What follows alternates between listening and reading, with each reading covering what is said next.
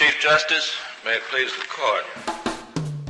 I'm Giancarlo Canaparo. I'm Zach Smith. And welcome to SCOTUS 101, where we break down what's happening at the Supreme Court, what the justices are up to, and other things related to our favorite branch of government.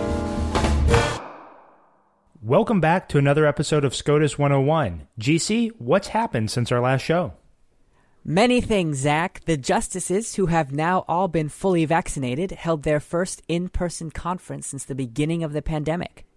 Some justices still attended remotely, but the court says this latest development is in keeping with updated public health guidance. That's good news. Good news yes, for sure. Yes, indeed. The court also announced that it will continue hearing cases telephonically through April, and we'll see what happens after that. Great. Well, there were several orders this week, several grants. The first was United States v. Tsarnaev. And if you remember, this is the case involving the convicted Boston Marathon bomber Dzhokhar Tsarnaev. And as a background on the case, a federal jury in Massachusetts convicted him of 30 counts related to the bombings that killed 3 people and injured 264 others. The trial court ultimately sentenced him to life imprisonment on multiple counts and to death on 6 of those counts. However, when the First Circuit Court of Appeals reviewed the case, it vacated his capital sentences and remanded the case for a new penalty phase of the proceedings. So now the Supreme Court is being asked to decide 2 questions.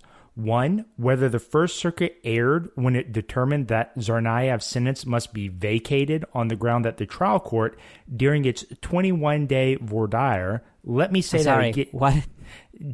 Let me say it again, GC. During its 21-day voir dire. Good Lord. Which, that's the process where the judge and the lawyers ask questions of the jurors to determine their suitability to serve on the jury. But basically, the Supreme Court's being asked to decide whether it was error for the trial court during this 3-week process not to have asked each prospective juror for specific accounting of the pretrial media coverage that he or she had read, heard, or seen about the case. And then the second question the court's being asked to decide is whether the trial court committed reversible error during the penalty phase of the proceedings by excluding evidence that Tsarnaev's older brother, Tamerlan, who is also involved in the bombing but who was killed in a police shootout, was allegedly involved in different crimes 2 years before the offense for which Tsarnaev was convicted. This will certainly be an interesting case to watch. And again, 21 days for jury selection. I don't envy the lawyers or judge involved in that process. No kidding. The court also took up the case called Servotronics versus Rolls-Royce. The court will decide in that case whether a district court's power to compel a person located in its district to provide evidence in support of what the relevant statute calls a foreign tribunal applies to foreign private arbitrations. What happened at oral arguments this week, GC? Well, we had 3. We had Cedar Point Nursery versus Hadid was the first. That case is going to decide whether a California law that permits union organizers to enter the property of agricultural businesses, to talk to employees, amounts to an unconstitutional taking in violation of the Fifth Amendment. Now, on the one hand, you had California arguing that the law is just a minor regulation that limits when organizers can enter property and how many can do so. But on the other hand, you had Cedar Point Nursery arguing that it has effectively been denied one of the sticks in the bundle of sticks that is property, the right to exclude. I'm having flashbacks to my first-year property class, GC, with the bundle of sticks. I know. You never escape that metaphor. So oral arguments revealed 3 potential ways that the court could go. It could hold that the law is a taking for which compensation is owed or it's unlawful, unconstitutional. Or it could hold that the regulation was not a taking. But both options leave the court with a very uncomfortable line-drawing exercise that the justices hit both sides with. For example, would the regulation be acceptable if it permitted organizers to enter property 200 days a year? Would it still be a taking if it permitted entry for only 1 hour, 1 day per year? Justices Kavanaugh and Sotomayor, however, hinted at another approach. In a case called Babcock from the 1950s, 1956 specifically, the court held that the right to exclude must yield to union organizers when the employees cannot be reached except by union organizers entering the property. For instance, the employees live on it. If the court followed that approach, it would have to craft a new and updated balancing test, which, isn't great. I, for one, to the extent any justices are listening, don't like them, so please respect that opinion as you make your decision.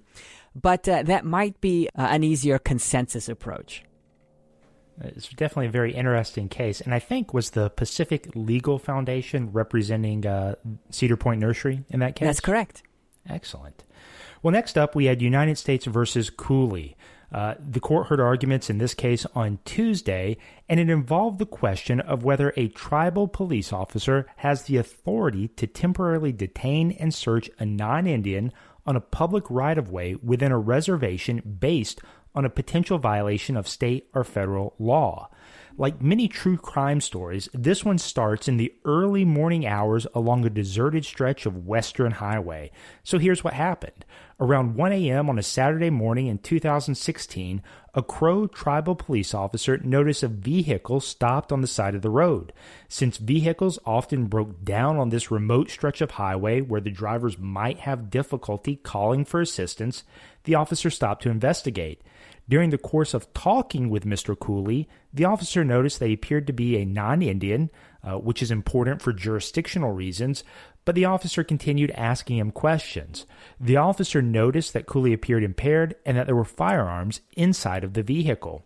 Because Cooley started acting in a way that concerned the officer ordered Cooley and Cooley's son, who was with him, out of the truck.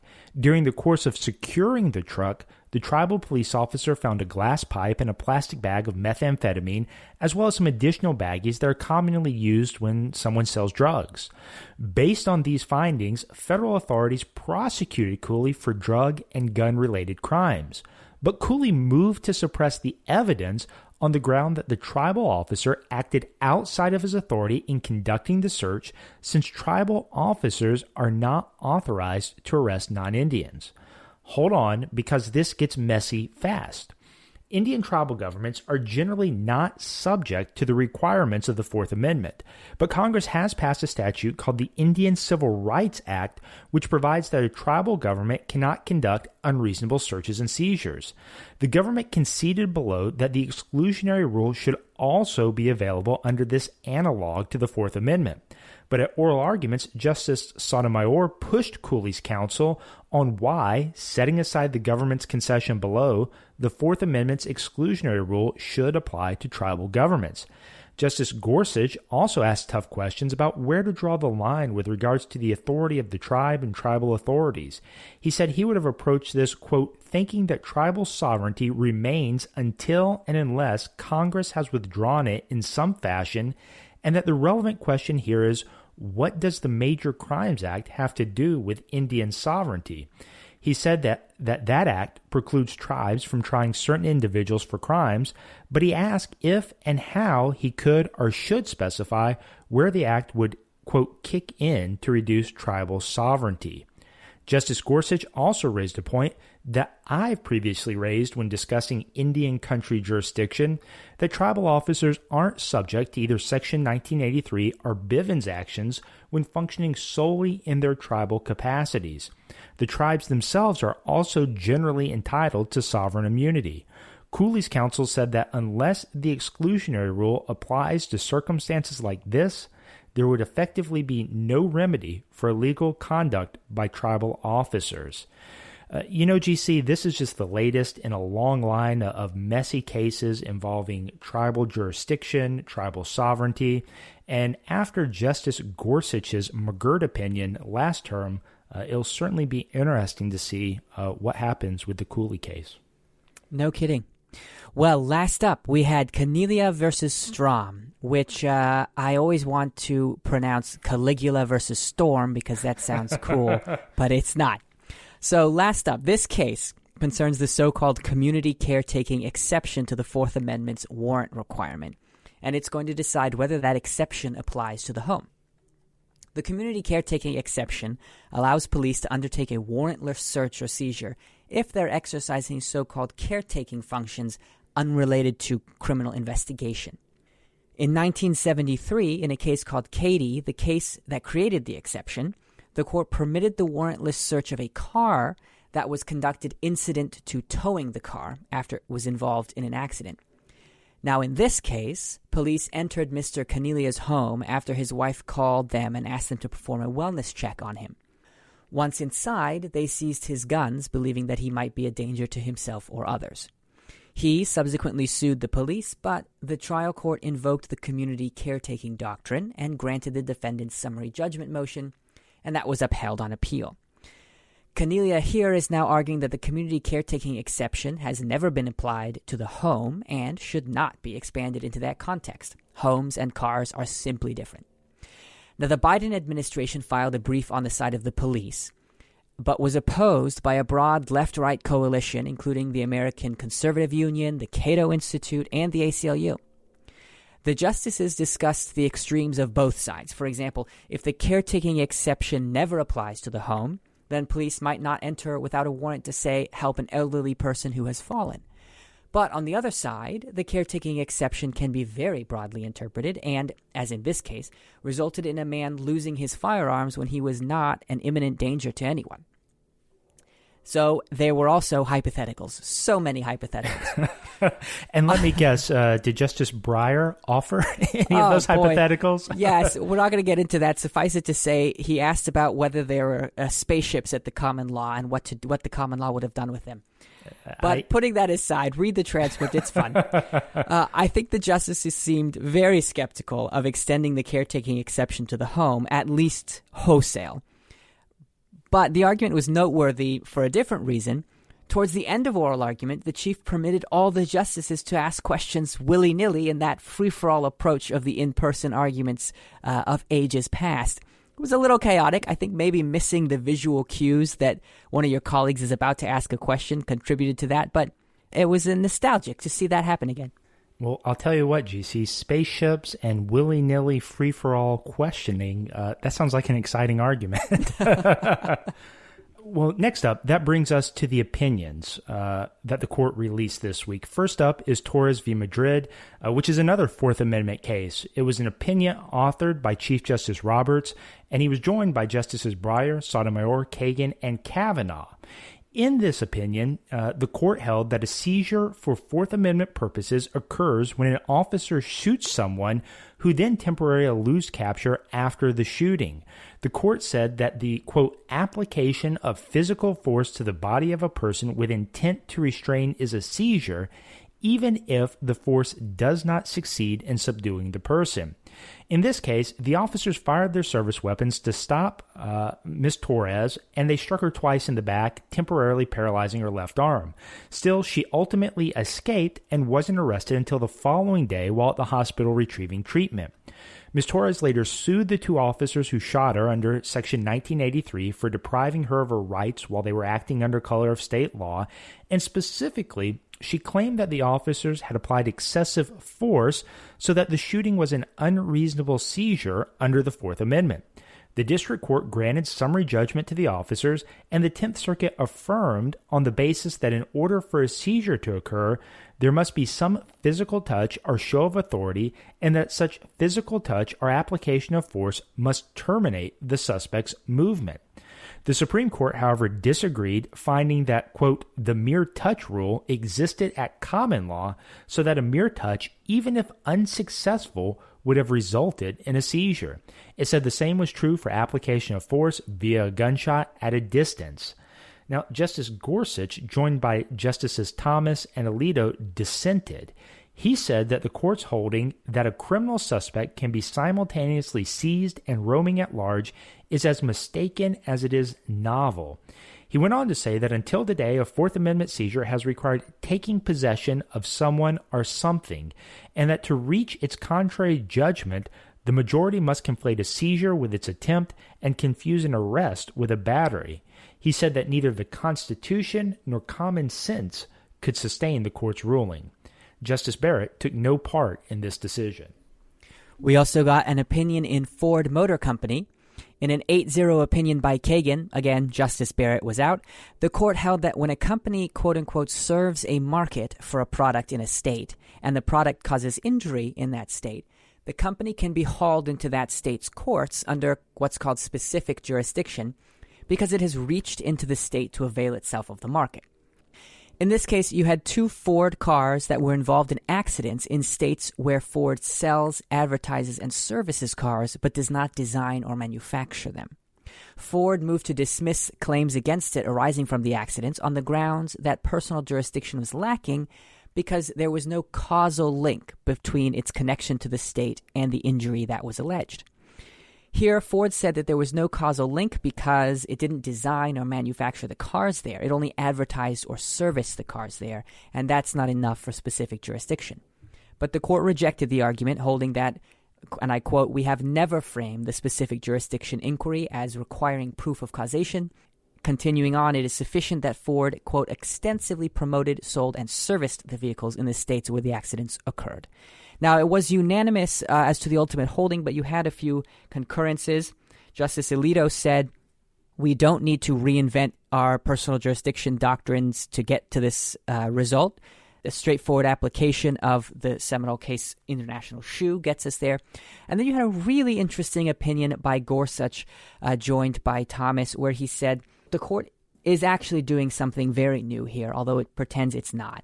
And I can't say that it's wrong, but it's getting very clear that the line that we drew in International Shoe between general jurisdiction and specific jurisdiction is very blurred. This case only makes it worse, and he solicited lower courts and scholars and advocates to help the court in considering whether it should rethink that case.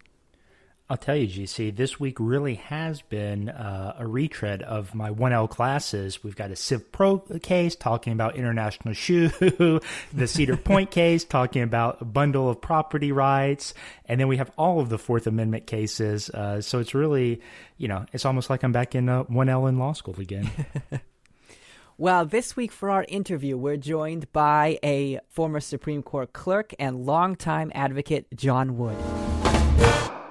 We are joined today by John Wood, Chief Legal Officer and General Counsel of the U.S. Chamber of Commerce.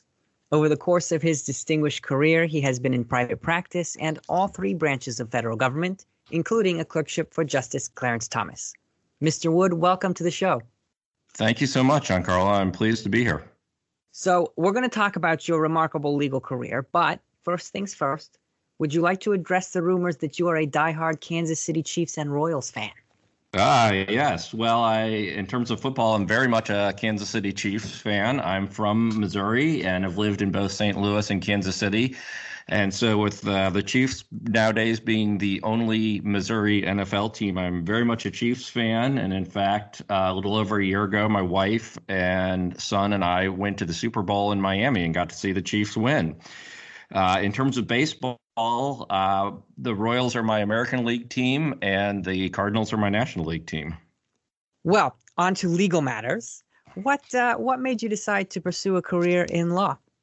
Well, I've always been interested in government and how government works. And so a legal career was an opportunity for me to work both in the private sector and in government and work on a lot of the kind of interesting issues that I've always enjoyed, particularly involving how government works.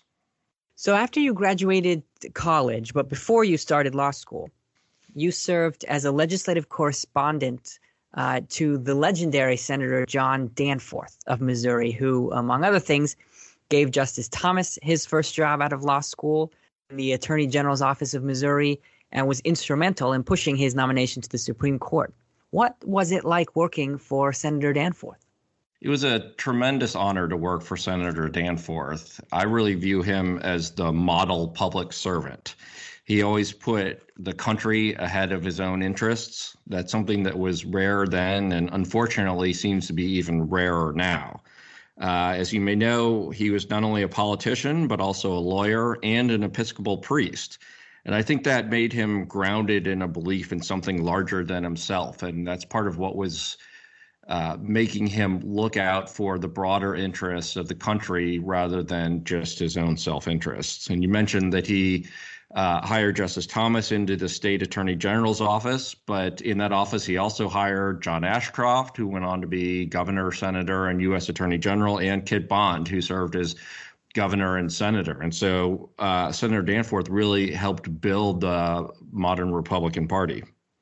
You, after law school, went on to clerk first for Judge Michael Luttig, very famous feeder judge, because so many of his clerks went on to the Supreme Court. Can you tell me about what it was like clerking for him? Yeah, it was a great experience. I learned so much. I think I learned more in that 1 year than I did in all 3 years of law school, and really learned how to write. So one of the things that Judge Luttig would do is and this was unusual at the time, I don't know if other judges do this now, but Judge Luttig had a table in his office with 3 computer monitors, but no keyboard. And so he would have, if it's a smaller opinion, he would have the clerk who drafted the opinion come sit in his office while Judge Luttig would, using his own keyboard, go through and edit the brief. And he would pause and ask, why did you cite this case? Or what do you mean by that sentence? And when the clerk would explain, well, here's what I mean by that sentence, he would say, well, why didn't you write it that way? And then he would rewrite it with the clerk sitting there. But what made it even more intimidating is that if it was on an important opinion, he would bring in all 3 of the clerks, and he would grill the clerk who wrote the opinion in front of the other 2. And so it was more terrifying than the Socratic method in law school. Trial by fire, no kidding. Do you have any particularly special memories of Judge Luttig? Well, we spent a lot of time together because at the time, the federal courthouse in Alexandria, Virginia was full, and so there was no room for his chambers there. So he had chambers in an office building in McLean. And so we were really isolated from other judges and other clerks. And so we would go to lunch every day. And then when the court was sitting in Richmond 1 week a month, we would have all 3 meals a day. And you always had to be ready to discuss the cases during a meal, because while we would certainly have friendly conversation, he also focused very much on the cases and would be asking us questions throughout the meal. Like so many of Judge Luttig's clerks, you went on to the Supreme Court and clerked for Justice Thomas. What was that experience like? Oh, it was a wonderful experience. Justice Thomas is very personable and takes a lot of interest in his clerks and their families.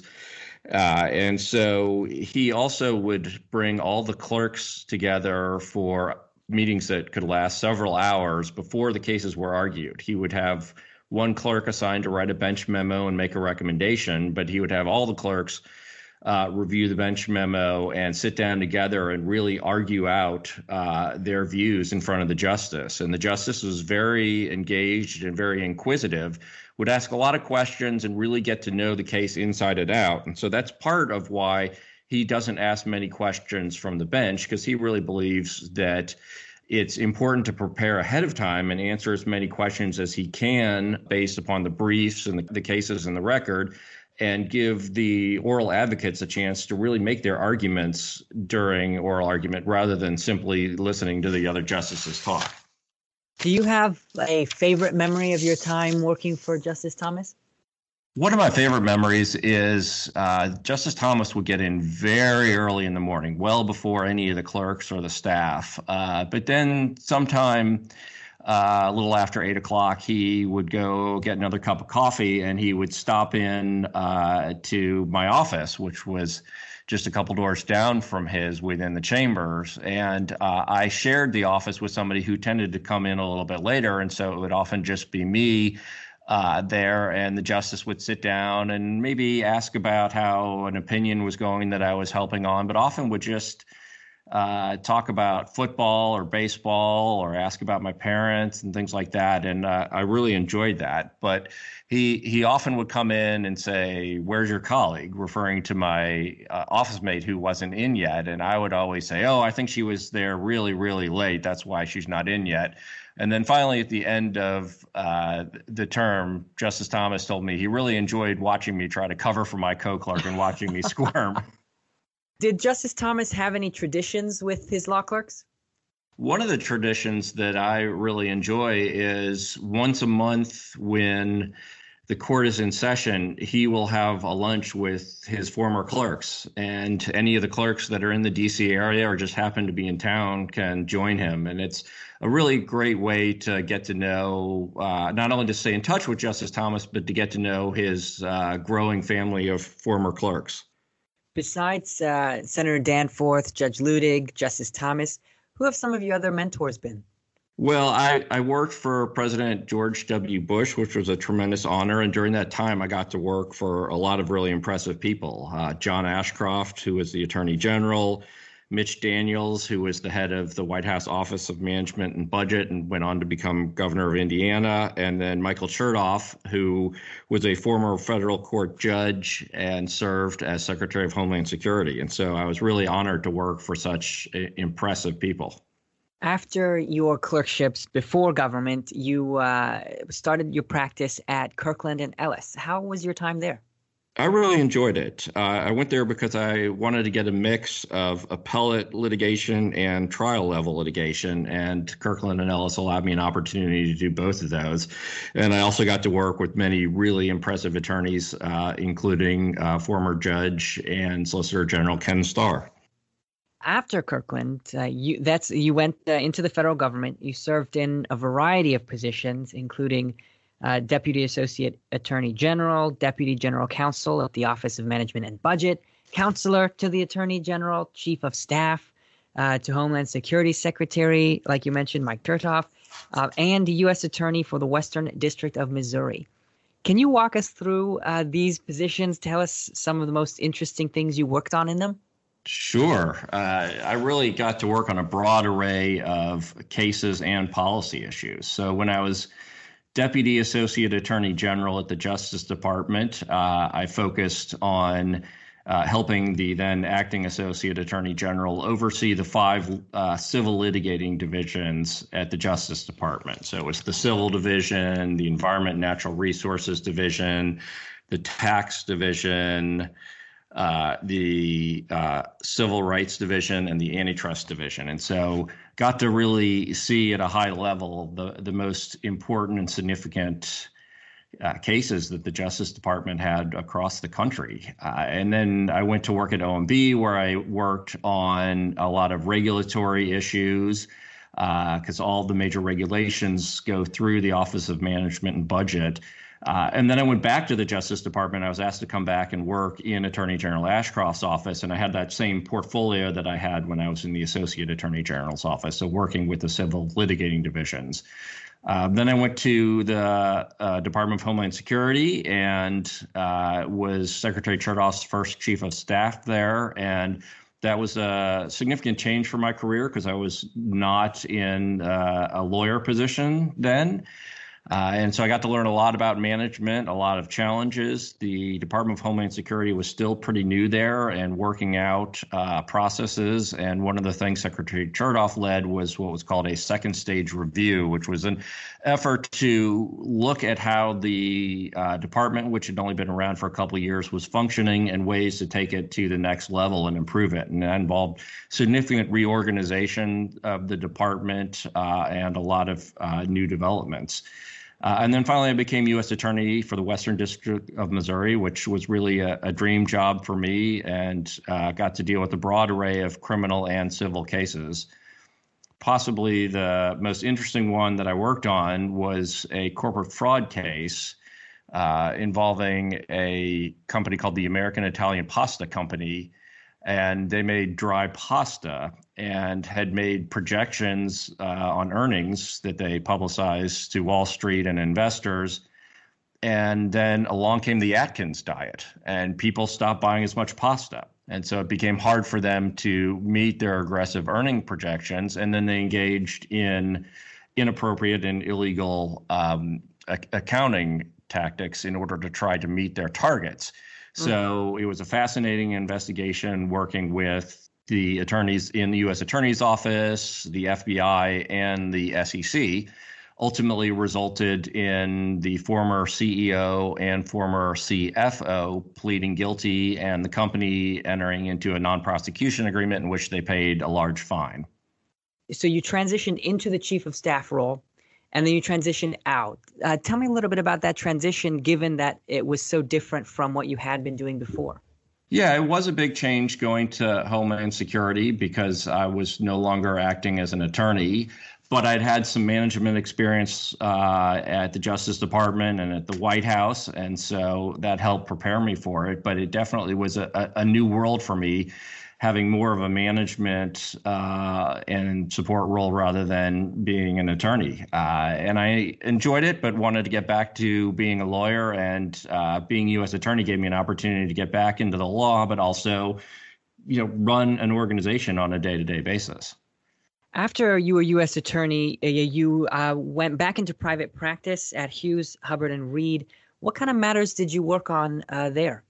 I worked on a combination of litigation and internal investigations and compliance matters, mostly representing large companies, but a few cases in which I represented individuals. And so it was a good mix. So I had a lot of really interesting cases and investigations as well. And one of the things I enjoyed the most is representing companies and individuals in their dealings with the government.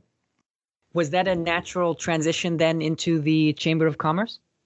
It's a bit of a change going from a law firm to in-house, but I think that my government experience really prepared me well for my position as general counsel at the Chamber of Commerce. So I deal a lot with not only litigation, but also policy issues. What made you decide to go from litigation into in-house? I'd always thought I wanted to be a general counsel somewhere, and the Chamber of Commerce was a fascinating opportunity because it has such a big role in the policy world and also litigation. So the Chamber of Commerce has a litigation center, which I oversee, that litigates in support of business interests in courts all over the country, including the U.S. Supreme Court. We do both party litigation, where the Chamber is challenging a government regulation that we think is illegal and imposes a burden on the business community. And we also have an amicus program, which is where we're not a party in the case, but we think that the business community has an interest in the outcome of the case and the precedent it might set. So we weigh in as a friend of the court with the views of the business community. So in addition to being general counsel, like you said, you also head the litigation center. You're also the chief legal officer. It certainly sounds like you have your hands full. So what is your day-to-day like? Yeah, I really split my time between two main functions. One is overseeing the litigation center, which I just described, and the other is overseeing the general counsel's office, which provides legal advice to people within the Chamber of Commerce and helps make sure that we're fully complying with the law, which is something that is always challenging in a highly regulated environment. Your wife, Julie Myers Wood, has also had a remarkable career of her own. She was part of Ken Starr's independent counsel team, chief of staff to Mike Chertoff when he was head of the criminal division at DOJ. She was an assistant secretary for export enforcement and commerce, a special assistant to President Bush, and head of the Immigration and Customs Enforcement Agency, and now CEO of Guidepost Solutions. How do the two of you manage to balance it all? Well, my wife is really an amazing person. I'm just so proud of her. She has a very important job as CEO of Guidepost Solutions, but at the same time keeps our family running. And she does an amazing job with both. And I'm just so blessed to have her in my life. Well, Mr. Wood, I want to thank you for joining us today and ask you one final question. If you could have any conversation with a Supreme Court justice, living or dead, who would it be and what would you talk about? Well, I would probably choose Justice Thomas and talk about football because that's something I really enjoyed doing when I was clerking. But I'll offer another answer, which is I'd be interested in talking to Chief Justice John Marshall, who, as you know, had such an instrumental role in shaping the government we have today. And I'd want to ask him what he thinks about the modern administrative state that has evolved, because he surely could not have imagined the regulatory and administrative state that would have been built up and how much control really is in the hands of unelected regulators rather than the Congress. And I'd be interested in whether he ever could have envisioned such a change and what he thinks about it. Well, Mr. Wood, thank you so much for joining us. Thank you. Well, GC, since the court heard arguments in a couple of Fourth Amendment cases this week, I thought we could do a little Fourth Amendment trivia and talk specifically about the development of the exclusionary rule. You ready? Okay, this sounds like hard substantive trivia, Zach. I'm used to softball questions about, what the justices had for breakfast. Well, listen, you can always plead the fifth, but it's one amendment off. Well, that was a good joke, Zach. For the record, that was spontaneous. Well, I don't often tell good jokes, so I'll take it. I'll take what I can get. But listen, why don't we start with the exclusionary rule, which of course is the rule that evidence obtained in violation of the Fourth Amendment can't then be used against a defendant at trial. So here's the question, GC. Which case did the court use to establish the exclusionary rule? I think if I remember my early law school correctly, that was Weeks versus U.S. I'm impressed. That's exactly right. This was a 1914 case where the court said that any evidence illegally obtained in violation of the Fourth Amendment by federal agents could not be used against that defendant in federal criminal proceedings. Now, obviously today, the exclusionary rule applies to both federal and state officers. So here's your next question. In which case did the court incorporate the exclusionary rule and apply it against state officials too? I think that was Mapp versus Ohio. Whew, you're killing it today, GC. 2 for 2. That's exactly right. Mapp versus Ohio is a 1961 case with crazy facts. The Cleveland police were searching for a man at Dolly Mapp's apartment who was involved in illegal gambling, and they wanted to question this gentleman about a bombing of an alleged rival racketeer's house that happened a few days beforehand. And that rival racketeer, any guesses who that was, GC?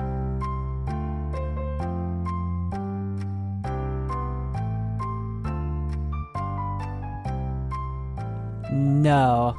It was actually Don King, the famous boxing promoter. Of course, this was before he had really gotten into boxing promotion or had become as famous as he is today.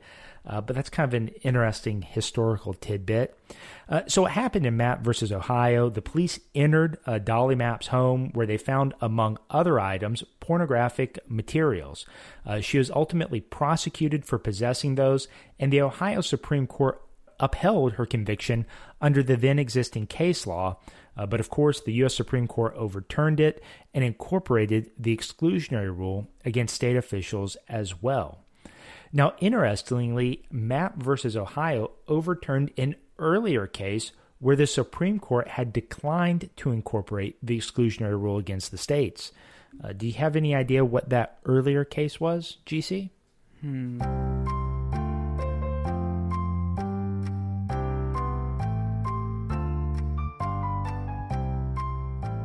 No, I don't.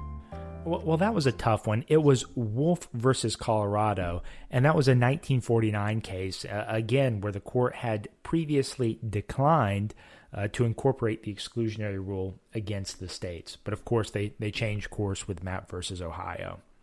All right, here's the final question. Which law professor has long been critical of the exclusionary rule as not having a textual basis in the Constitution and has even said that, quote, the Warren Court's biggest mistakes involved the exclusionary rule itself? Oh, I know this because sitting on my desk right next to me right now is that person's book, America's Constitution. That's Akhil Amar. Yeah, that's exactly right. Professor Amar has written extensively on the issue, and he even authored an essay for SCOTUS blog that he called, quote, the despicable and dispensable exclusionary rule. You did great at trivia today, GC. You're definitely, if you're not a Fourth Amendment expert, you're pretty close to it, I think. I'm not. I just had a really great criminal procedure professor. Well, you impressed with trivia today. And so that's all we have for today. Thank you to everyone for listening to SCOTUS 101. As always, please be sure to subscribe on Spotify, Apple Podcasts, or wherever else you listen. And as always, we'd appreciate if you left us a 5-star review. You can follow us on Twitter and Instagram at SCOTUS101 and email us at SCOTUS101@heritage.org with your questions, comments, or ideas for future shows.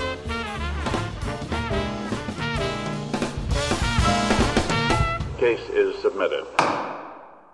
You've been listening to SCOTUS 101, brought to you by more than 500,000 members of the Heritage Foundation. Executive produced by Giancarlo Canaparo and Zach Smith. Sound design by Lauren Evans, Mark Guiney, and John Pop. For more information, visit heritage.org.